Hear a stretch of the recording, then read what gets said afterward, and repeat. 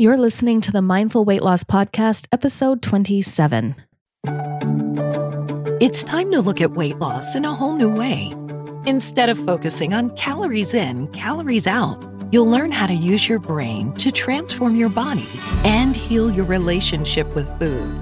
If you're ready to lose your weight for the last time, you're in the right place. Because it's more than what you eat. It's who you are when you're eating. This is the Mindful Weight Loss Podcast. Here's your host, life and weight loss coach, Dr. Michelle Tupman. Hello, everyone. Welcome back to the podcast. I'm going to do a little bit of an impromptu episode today. Earlier today on a group coaching call with my clients, I totally forgot to press record, and I went on this long monologue about protocols for living a good life that I just feel was so full of little nuggets of wisdom that it was worth just popping onto the podcast and sharing it all with you as well. And the reason why I went off on this monologue to begin with is because of a little bit of serendipity. So I do a lot of reading in the self-help genre, and I listen to, different podcasts and lectures to learn more tools that I can use to help my clients live their best life, lose their weight, and never let their weight be the ceiling that prevents them from living the life that they deserve to live. And over the past 2 weeks or so, the same concept just kept coming at me from many different channels, from books, from other people's podcasts and things. And this whole concept is on how you choose to live your life during the hard times. So if you pick up any self-help book out there, one of the common themes that continually comes up is this idea that it is a broken strategy to believe that the key to a happy life, the key to joy, the key to feeling fulfilled is to somehow find a life where there are no difficult times, where there are no challenges, or where there are no obstacles. And this is unfortunately not based in reality. Life is always a balance of the good and the bad. In the coaching world, we like to talk about this as being 50-50, that 50% of life is going to be happy and in the flow and full of joy and confidence and health and all of the good things that we want. And 50% is going to be made up of the challenges, the struggles, the bad days, the days where we just feel off or sluggish or depleted of energy. And where joy and contentment and fulfillment comes from is not trying to design a life where it's all about the good days, but it's more about what we do on the bad days. When I look at my own life and when I hear my clients talk about their struggles and their hard days, what becomes very, very clear to me is that what our natural instinct as humans is when we have these bad days is to just kind of shut down. So all of the things that we know give us energy and make us feel good, we just stop doing them. We tend to wallow, we tend to focus on all of the negative going on around us, and we just kind of get in a little bit of a slump that becomes increasingly difficult to get ourselves out of when we make the decision that we want to start turning things around. And so I've been giving a lot of thought to this over recent weeks. And in our weight loss coaching, we often talk about creating food protocols for ourselves.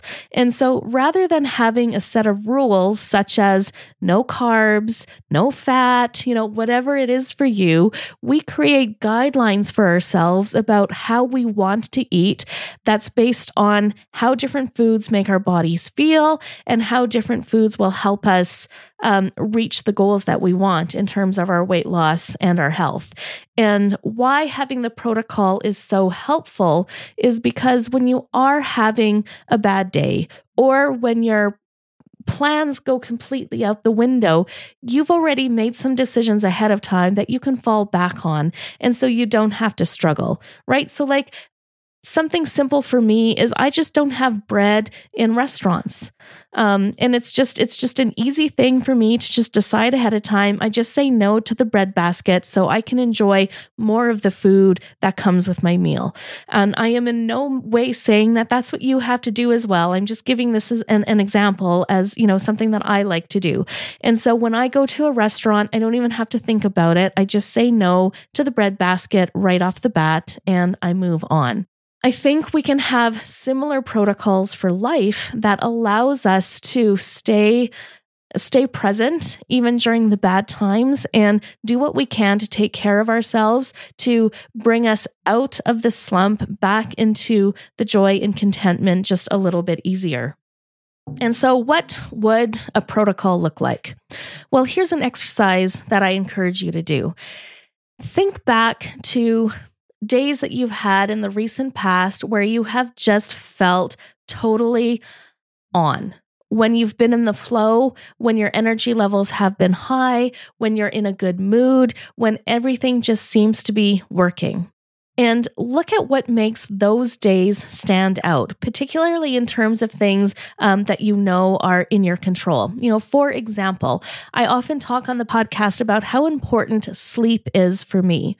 That if I do not get a good night's sleep, if I don't have sufficient quality and quantity of sleep, my next day is guaranteed to be off at least a little bit, right? And so I like to prioritize getting my good 8.5 hours of sleep every night, so that I can set myself up to have the best day possible the following day.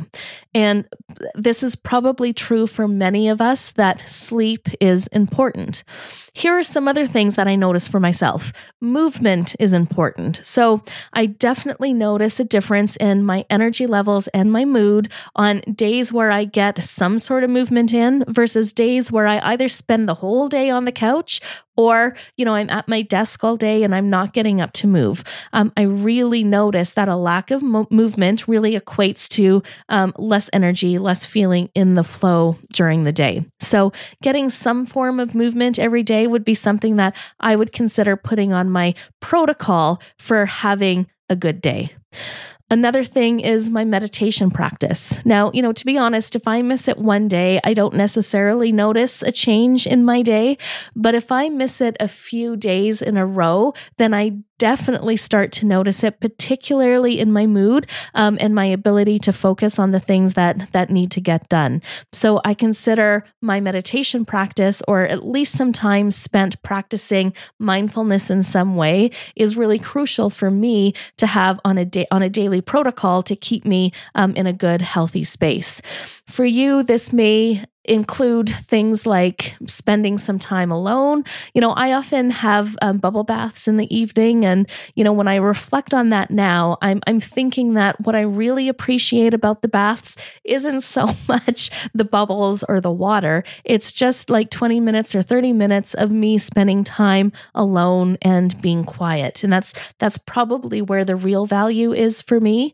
If you have a practice of prayer or journaling or just spending quiet time alone, then that might also be something important for you to take a look at, to include in your protocol for having good days. Nutrition also plays a role in this for me, and I suspect it does for a lot of you as well, in that there are definitely foods. And, for me, fast food, processed food, junk food, if I eat too much of it, I definitely feel disgusting, right? I feel physically bloated and I tend to be, low in energy. Sometimes I even get a headache from foods like this. Not including foods like that and focusing more on nourishing foods that are going to give my body the nutrients that it needs to feel healthy and energetic is something that I would consider including on my protocol as well. Now, I'm an introverted soul, so spending time by myself is important. For extroverted souls out there, connecting with others is probably something that you need to have on a daily basis to keep your energy levels where you want them. And so, take a look at days where you do get to have, meaningful connection with someone you love versus days that you don't. And just notice, is there a difference in how you approach those days? Is there a difference in your mood or your energy levels when you do have connection and when you don't? And then, think about whether or not prioritizing connection would be something useful for you to keep on a daily protocol for yourself. And, nature is another important one for a lot of people. For me, certainly, I definitely do better if I can have even just a few minutes outside in nature. Sometimes even for me, if it's, I live in Northern Canada where half the year is spent in, really freaking freezing cold temperatures. I don't necessarily want to spend time outside, but going for a drive or even just sitting by the window and looking outside is enough for me to just feel like a little bit more calm and peace on the inside. So, that is something that I'm going to consider incorporating into my daily protocol for happy days as well. And so just take a look at all of the things. For some of you, it may also be spending time with a pet. It may be music or poetry or reading or engaging in some sort of creative activity for a little bit of time. The key, though, is to really just take a look over the last, couple weeks or maybe the last couple of months and just really notice if you can tease out what parts of your day make it a good day. And just like the example that I gave with the food, think also about what are you not doing on your good days, right? Are you not complaining? Are you not focusing on the negative? Are you not eating a bunch of junk food? Are you not spending the day on the couch binge watching Netflix? What are you not doing on days that are consistently good? And so what you want to do is sort of collate all of this information that you're collecting and write a protocol for yourself. So if you were to create an ideal day, what are the absolute necessary components that you want to put on there? And we want to keep this as simple as possible. So I recommend no more than 3 things. And then what I'd like you to do is commit to making these 3 things your bare minimums. So no matter how crappy your day is, no matter how low your energy or how bad your mood is, you're always going to commit to doing these 3 things. And so for me, it's sleep is definitely on there. Meditation is going to be on there, and eating nutritious foods are going to be on there.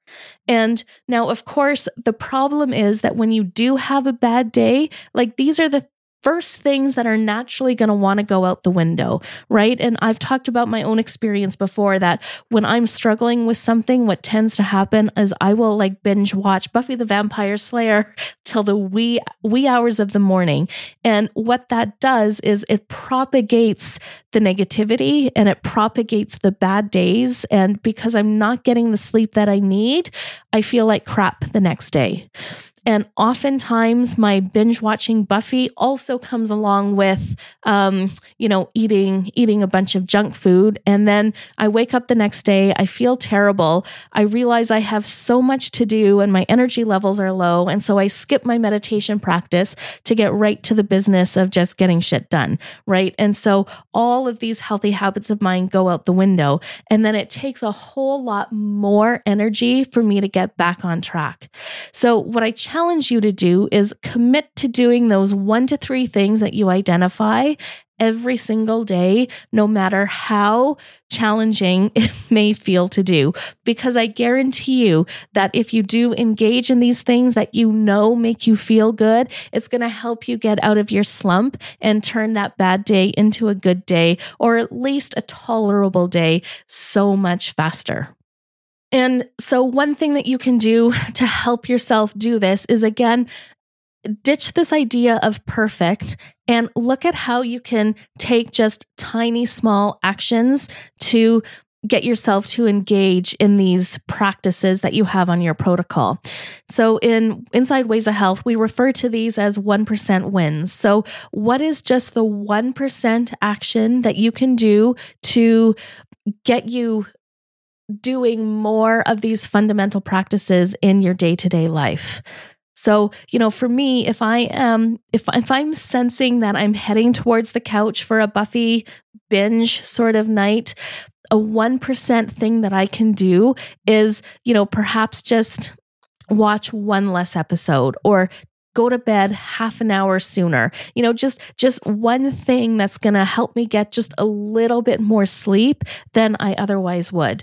And if I do the same with nutrition, it's like, you know what, instead of having, a whole bag of chips and dip, maybe I'll just have a handful. Or instead of ordering movie theater popcorn from Skip the Dishes, I'll make like my healthier home air popped popcorn, right? It's just taking one small step in the right direction. If you collect enough of these 1% wins, they all add up pretty quickly, and you'll get this forward momentum into doing more positive things for yourself. So just to sort of summarize all of that, what we're not looking to do is change the 50-50, right? Life is always going to throw the obstacles and the challenges at you. We cannot change that. But what we can do is change how we handle the obstacles and the challenges and the hard days. And how we do that is by understanding what our bodies and what our souls need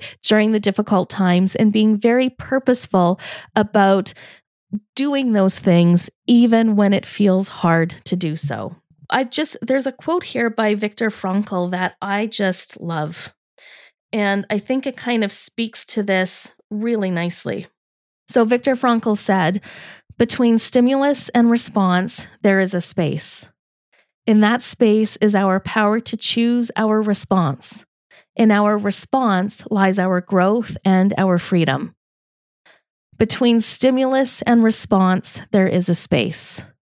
I love this idea of between stimulus and response, because what this means is we hit the challenge or we hit the obstacle in our life, and we have a moment where we get to decide how we're going to respond to it, how we are going to show up and be present in our own lives. And there is a moment when you choose to allow yourself to indulge in the challenge or indulge in the negativity of whatever the heck is going on. Or you can choose to commit to your protocol and do things that are going to make your body and your spirit feel good and get you through that challenge or that obstacle in a more positive way. In between stimulus and response, there is a space. So in that space, you get to decide if you are going to grow forward or if you're going to allow yourself to fall back and just get stuck in the slog, right? You have a choice. And so I really encourage you to sit down and actually write a protocol for the things that you are going to include as your bare minimums every single day, whether it's a positive side of the 50-50 equation or the negative side of the 50-50 equation. And another thing that I think is useful for this is this concept of the gap in the gain. So this is a book recently published by Benjamin Hardy and Dan Sullivan. And the premise of this book, it's really that we have two different ways to view our lives and judge it as success or not success, right? And when we're focused in the gap, we are measuring ourselves against a certain set of ideals. And, for many of us, it's this idea that life has to be easy and obstacle-free all of the time, right? So if you have these very unrealistic expectations of how your life should look, and you're measuring your life and what you've accomplished according to this unrealistic ideal, you're never going to feel like you're there. You're never going to feel like you're making progress. You're going to feel like a failure, and you're not going to see all of the amazing things that you have done for yourself in your life. So he calls that, Benjamin Hardy calls that being in the gap. And what we want to do instead is to be in the gain.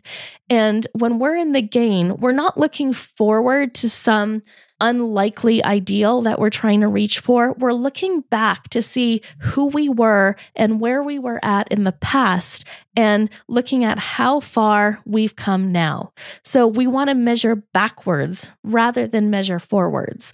And I think this is a powerful tool to include on your protocol as well, is taking some time every day to look at the past day.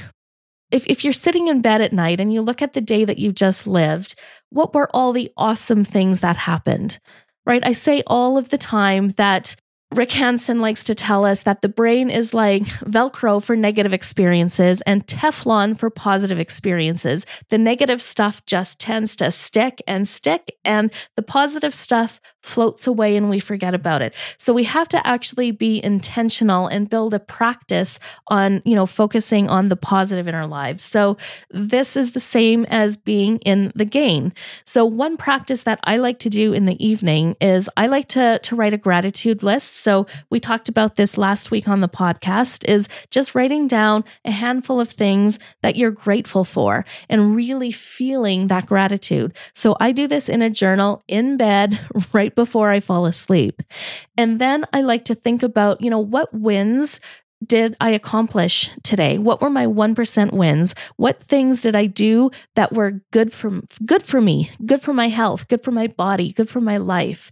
And I don't write down, the things that had to get done, like, I did minutes for a meeting, or, I did a lecture in a course, like, something that I had to get done that day. I write down things that I chose to do to make my life or my business or my marriage or my relationships or whatever it is better. And this is, again, being in the gain. This is looking at how today was just a little bit better than yesterday because of the things that I chose to do.